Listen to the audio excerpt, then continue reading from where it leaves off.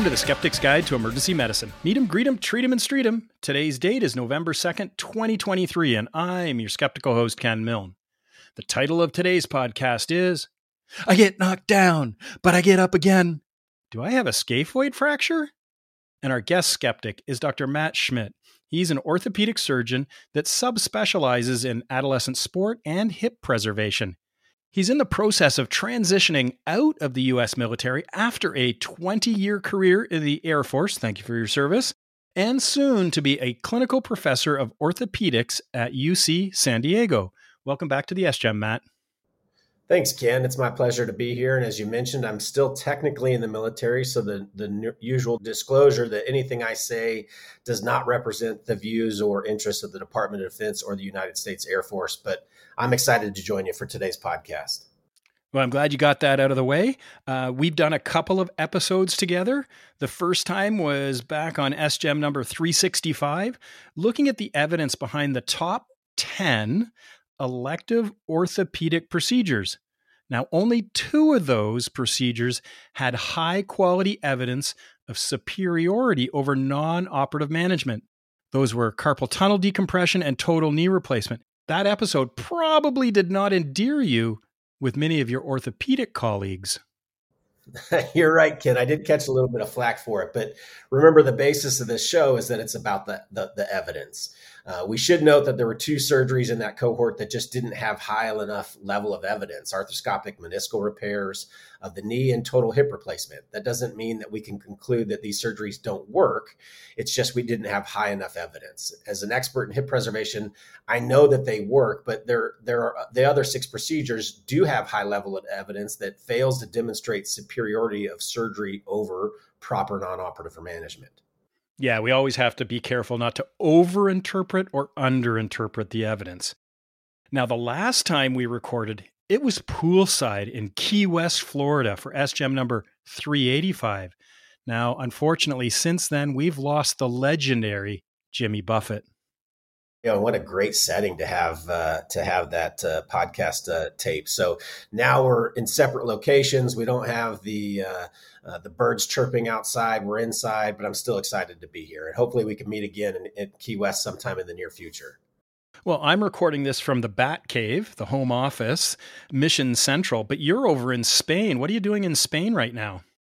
Yeah, I'm on the Mediterranean coast of Spain with USA Rugby. I'm one of the team physicians for USA Rugby, and we've got a little competition going on here between us and Brazil and Canada and Spain. And so we're facing off against Brazil next weekend, and Canada's facing up against Spain, and then the winners and losers will play the weekend after that. So it's not quite as nice as Key West, but November on the Mediterranean coast of Spain isn't that bad either. Yeah, I don't want to hear any complaints, okay? We had snow yesterday. But that episode in Margaritaville, we looked at non-operative management of scaphoid fractures. Can you just remind the SGEMers, what was the conclusion from that SGEM episode? Yeah, there were several limitations in the study, but the conclusion is that there was a lack of evidence that demonstrates superiority of operative compared to non-operative management of non-displaced or minimally displaced scaphoid fractures.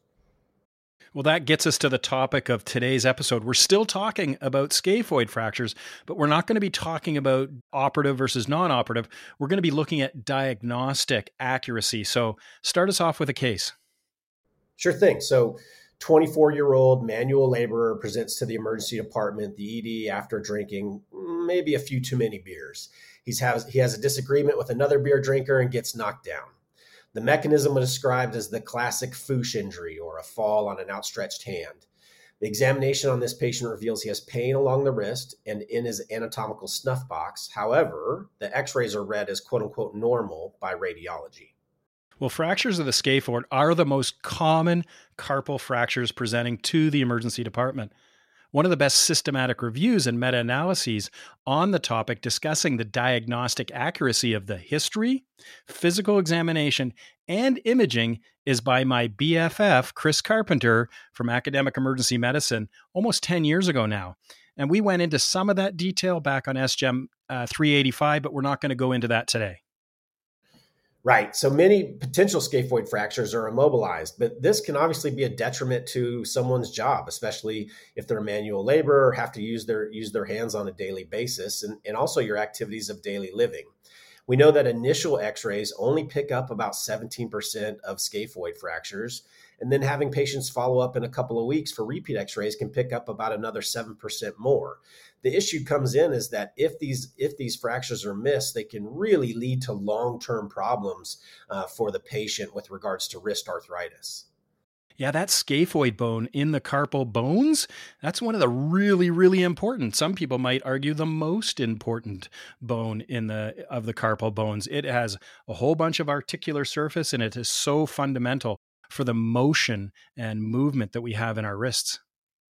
Yeah, that's right. We have described a very particular and predictive pattern of arthritis that goes along with scaphoid non-union. So over the course of 10, 15, 20 years, we really see deterioration of the wrist joint, which can be very problematic for someone that's a manual laborer or uses their hands for work or activities of daily living.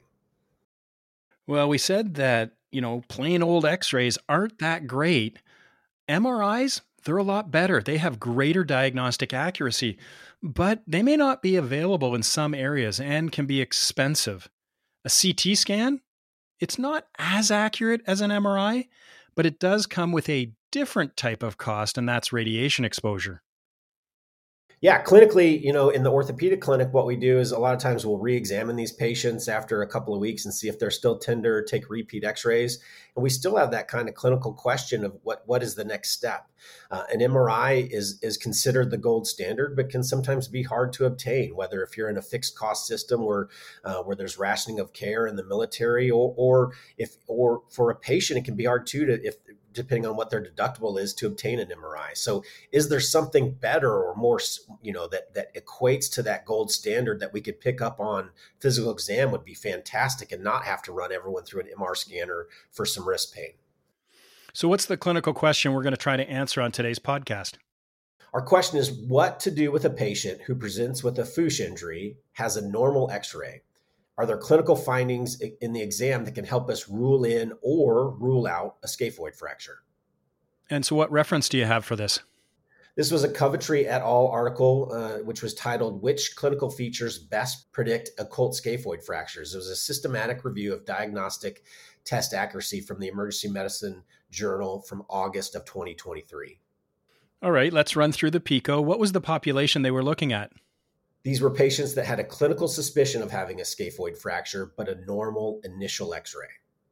Yeah, and then they excluded studies that did not have enough information to create that classic 2x2 table, even after they tried to reach out to the study authors and get the data to create a 2x2 table. How about the intervention? They looked at various physical examination maneuvers.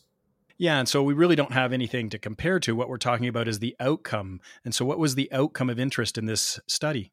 They were looking at the diagnostic accuracy expressed as sensitivity, specificity, and likelihood ratios. So the authors concluded no single feature satisfactorily excludes an occult scaphoid fracture. Further work should explore whether a combination of clinical features, possibly in conjunction with injury characteristics such as mechanism and a normal initial radiograph, might exclude fracture. Pain on supination against resistance would benefit from external validation. End of quote. All right, let's run through quickly a quality checklist for systematic reviews of diagnostic studies. The first question is the diagnostic question. Do you think it's clinically relevant with an established criterion standard? Yes, it is clinically relevant. However, they did not use the best test, which is an MRI, and instead used delayed x-rays, CT scans, and even bone scans in some of the studies. Do you think the search for the studies was both detailed and exhaustive? Yes, I do. They followed the PRISMA guidelines. They employed a research librarian, and they did not have any language restrictions. And what do you think of the methodologic quality of the primary studies where they assessed for common forms of diagnostic research bias? No, they did look at some forms of bias, but they also missed some. And do you think the assessment of studies were reproducible? Yes, it was reproducible. And how about the heterogeneity for the estimates of sensitivity and specificity? Was it low? No, the authors correctly used a random effects analysis because of the high heterogeneity. Okay, the sixth and final question. The summary diagnostic accuracy is sufficiently precise to improve upon existing clinical decision-making models. No, it's not sufficiently precise to improve. All right, so let's run through the results. They searched the world's literature, followed those PRISMA guidelines, and found 8 studies. Now, 4 of those studies did include a small number of children. When they put all of those studies together, they found about 1,700 wrist injuries, but they didn't all have occult fractures. Out of the 1,700 wrist injuries included in the systematic review, there were only 9%. So that was 123 in the world's literature they could find that had an occult scaphoid fracture. In other words, a normal initial x-ray. Most studies were reported as having an overall low risk of bias. So Matt, what was the key result that they found? When they looked at all the different physical exam findings, there was no physical examination that could rule out an occult scaphoid fracture with any amount of confidence. Yeah, because I'm really interested in not missing something, right? So to rule it out. I mean, if somebody's tender, distal radius, snuff box, whatever, all that kind of stuff, you know that we're going to get some imaging on that individual. I want to know if I can rule it out with this diagnostic test. In other words, with physical exam. Exactly. So when they were looking at the primary outcome, and that was diagnostic accuracy, what did they find? They found that the best test for both positive and negative likelihood ratios was pain on supination against resistance based upon one small study of only 53 patients and 9 occult fractures. So 17% of the patients having occult fractures. Yeah, so that's not a lot of information to hang your hat on when you only have 9 occult fractures. Talk about the prevalence, 17%. But in the world's literature, only finding 9 for that one specific test that had the best diagnostic accuracy. So for a likelihood ratio positive, it was 45. And you go, whoa, that is amazing. But you have to look at the 95% confidence interval. Since it was such a small number of patients, that confidence interval was super wide. It went from around 7 all the way up to over 300 around that point estimate. And then looking at the likelihood ratio negative, again, it looks pretty good. It goes from 0.1. And you go, okay, is that pretty good to rule it out? But the confidence interval went from 0 up to 0.7. And you know what? We'll put a table of the diagnostic accuracy of all the 13 different index physical exam maneuvers they did, and you can look at their likelihood ratios and sensitivity and specificity. We just wanted to pull off the best one for the audience. Matt, let's talk nerdy. That's what I love to do. Okay. You can do that while you're sitting there in that nice hotel room in Spain. Oh yeah, that's what I want to do. I want to go to Spain, spend time in the Mediterranean, and talk nerdy with Ken. Oh, you're committed. It was on my list of things to do. Well, guess what? You're the guest. I'm going to let you go first with the first nerdy point we wanted to bring out. Yeah, so let's talk about selection bias. The authors mentioned that findings on physical exam contributed to the clinical suspicion of a fracture. And this can be a source of selection bias. And what is selection bias? Well, the definition, according to the Center for Evidence-Based Medicine at Oxford, is that it occurs when individuals or groups in a study differ systematically from the population of interest, leading to a systematic error in an association or outcome. So essentially, because we were already suspicious of them having a scaphoid fracture, it can be prone to selection bias. Yeah, and when we say bias, we're talking about not random chance or random error, something that systematically pushes us or moves us away from the truth. And when I say truth, I'm talking about the best point estimate of an observed effect size. Well, the second nerdy point was about prevalence. Sensitivity depends on the spectrum of disease, while specificity depends on the spectrum of non-disease. So you can falsely raise sensitivity if the clinical practice has lots of very sick people in it, sicker than what you would see or what we would see presenting to the emergency department. whereas specificity can look great if you have no sick patients in the cohort, like the worried well. Now, the prevalence of occult fractures in this study, we mentioned it was less than 10%. It was 9%. And it's unclear if this prevalence would have changed the diagnostic accuracy for the various tests to make a clinically important difference. Now, if you want to take a deeper dive into this type of information about prevalence and its impact on sensitivity and specificity, I'll throw a couple of references in the show notes that you can look up. Yeah, the next type of bias would be the imperfect gold standard bias, otherwise known as the copper standard bias. And this is what happens when your quote unquote gold standard isn't really golden. It's not that good of a test. The test that is used to determine a patient's true disease status misclassifies some patients. Well, how does that relate to this? Is a copper standard can result in more false positives and or more false negatives. The authors in this systematic review mentioned that MRIs could lead to false positives based on the fact that we can see bone bruising or other non-specific signal changes, not necessarily representing a true fracture. In addition, CT scans, which are sometimes used, can show vascular channels, which can be misinterpreted as a fracture, otherwise known as a false positive. Yeah, it's interesting. You know, they talk about the gold standard and then they go to the copper standard. I think it would be nice if they had gone with the gold standard, and in this case, an MRI, and then talked about, I don't know, the silver standard for a CT scan, and then maybe the bronze standard was a bone scan, and then the copper standard may have been plain old x-rays or physical exam, the lead standard or something like that. They just went straight from gold to copper. Right.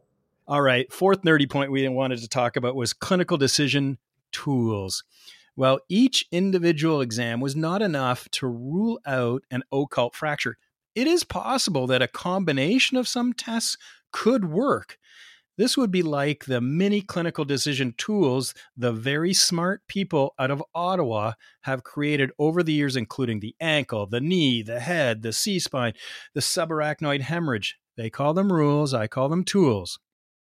Now, we've covered many of these on the SGEM, and I know our good friend Dr. Justin Morgenstern from First 10 EM has some pretty strong thoughts about clinical decision tools. Maybe you should go check out his site. I'll preface it with the title of his is Are Clinical Decision Tools Ruining Medicine?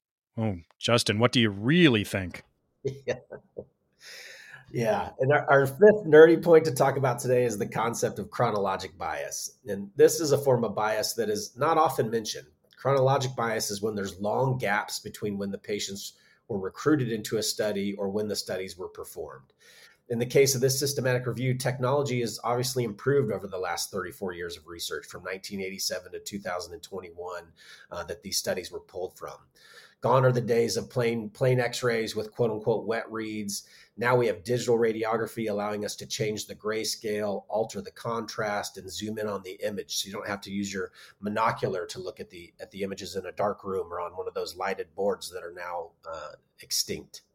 Yeah, I've been around medicine for almost 3 decades now, and I remember doing wet reads. Now with digital radiography, I'm getting, closer to 60 than I am to 50 now. I appreciate that zoom function. I can just zoom really in close, unnecessarily close up, and really look for some of those subtle changes that I may have missed or had to use some kind of magnifying glass in the past. All right, Matt, it's time to comment on the author's conclusions and compare them to the SGEM's conclusions. Well, we generally agree with the author's conclusion that there is no real good physical exam finding to rule out a scaphoid fracture. Yeah, so can you summarize that into what we would formally call a tweet, but now we'll just call a post as an SGEM bottom line? How would you put that on a post? Yeah, the bottom line is that there is no single physical examination maneuver that can reliably rule out an occult scaphoid fracture. All right, now this is usually where I ask our guest to resolve the case, but you're our referral service. You're the guest, but you're also the referral service, the orthopedic surgeon. So you probably wouldn't be finishing up, from the emergency department, this guy who got knocked down and got up again. Yeah, you're right. And if you called me in the middle of the night, I'm sure we would agree on the same form of treatment for this guy.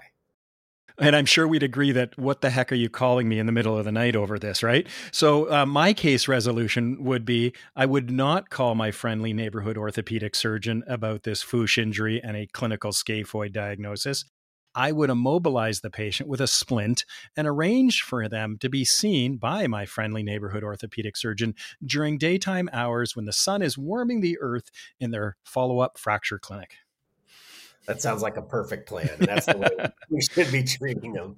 Well, I guess I'm up for the clinical application then too, but you can chime in there and tell me what you would do from a clinical standpoint. I think from my standpoint, this study confirms or validates what we already knew, and that is we don't have a good method for ruling out these occult fractures with physical examination alone. And each clinician will need to decide what's the best way to move forward with this case. How do I manage these patients in their own individual practice environments? Because we do work in resource rich and resource poor. Maybe I shouldn't call it that. How about high thought, low tech is the rural area. We have to do a lot of thinking, but we don't have a lot of technology. One of the jokes I make is that the only CAT scan I can get has 4 legs. But some places will have access to an MRI, the gold standard. Great. Others will have CTs. Some will have bone scans, and others will just have clinical follow-up in a couple of weeks. Each of these is a reasonable approach to this common injury. In our area where I practice, we typically have people follow up and do a repeat physical examination and repeat x-rays, and then sort of figure out where to go from there if we need any more advanced imaging. But this study will not change my local practice. Yeah, I agree. How with our technological advances, how great would it be if we had quote unquote point of care testing where you could do something to rule out or rule in a scaphoid fracture. But this study shows that we just aren't there yet. The physical exam findings aren't reliable to be able to rule out a scaphoid fracture. And so you've got to look at what your resources are. And it's probably best to refer that on, immobilize it in the short term, refer it on and let the orthopedist decide what tools do they have to try and make that diagnosis. And since you mentioned point of care, maybe our good friend Casey Parker could comment on whether or not point of care ultrasound has advanced to the point where you could safely rule out a scaphoid fracture. I haven't read that literature, but Casey, if you're listening, I hope you're listening, you could give us some feedback on whether point of care ultrasound, because wouldn't that be great if we could just do it at the patient's bedside, whip out the old ultrasound machine and say, yep, that's not fractured. I don't think we're there yet. Eventually, we might get to that Star Trek world where we go and go, yeah, rule in or rule out. Yeah. So what am I going to tell the patient? Well, I'm going to tell this young man that you have a classic injury called a Fuchs, a fall on outstretched hand. Now, the mechanism of this injury, falling on an outstretched hand, it's really important because you can break an important bone in the wrist. It's called the scaphoid bone, and it is a super important wrist bone. And the plain x-rays that we've taken often can't pick up this type of broken bone. The scaphoid bone might still be broken, or I usually say broken, fractured, cracked, because some people don't click that, okay, they said it wasn't broken, but is it fractured, doctor? So it's not broken, it's not fractured, it's not cracked. And even the x-ray doctor, that's called a radiologist, they can't even see the break. Nobody can see the break on that plain film. So you know what we're going to do? We're just going to put you into a splint, and that'll help with pain control, actually. So put you into a splint for some pain control, and in case it's broken. You can take some acetaminophen or some ibuprofen or both if you want for pain. And the broken bone doctors, the orthopedic surgeons, their office will give you a call to arrange an appointment. They may get a different imaging test when you go see them, like a CAT scan, an MRI, or a bone scan, to see if your wrist is broken or not. That sounds like a great plan. And I think that if you're upfront with patients about it and explain to them that we can't see it on imaging now, it doesn't mean that it's not there. Let's protect you. Let's protect you from making this worse and follow you up in a more controlled setting in the office where we can make a different plan based on what the results show. All right, it's time to announce the Keener contest winner. There was no winner last episode. The correct answer we were looking for was Vicodin. Vicodin is made of hydrocodone, which is about 6 times as potent as codeine. Therefore, it was thought that the manufacturer named it VI to start with for the Roman numeral 6 and added codeine for codeine, and that's what gave you Vicodin. So what's the question this week? Yeah, you hinted at a term a few times during the recording here today, and I know there's enough young readers out there or young listeners out there that maybe don't know what a wet read is. So there's an old-fashioned radiology term called a wet read. What did that actually mean? Yeah, so if you're old enough or do a little Googling, find out what a wet read meant when it comes to radiology. And if you know the answer, then send an email to the SGEM with Keener in the subject line. My email is thesgem@gmail.com. The first correct answer will receive a cool skeptical prize. Well, thanks, Matt, for taking some time out of your trip to Spain to talk a little nerdy with me. Thanks, Ken. I appreciate it. And hopefully we can record one of these next year in Key West. Yeah, that would be nice. You know, I just realized, though, this is episode number 420. And we went through this whole episode without making one joke about 420. Yeah, Ken, I really have no idea what you're talking about. I technically am still in the military. Of course you don't. All right. Now, you were in Texas when we recorded our previous one, and I think I got you to give a Texas accent. But now that you're going to be living in California, do you think you can pull out a West Coast accent, dude? Yeah, brah. I mean, remember to be skeptical with anything you learn, even if you heard it on the Skeptic's Guide to Emergency Medicine, dude. Chaw.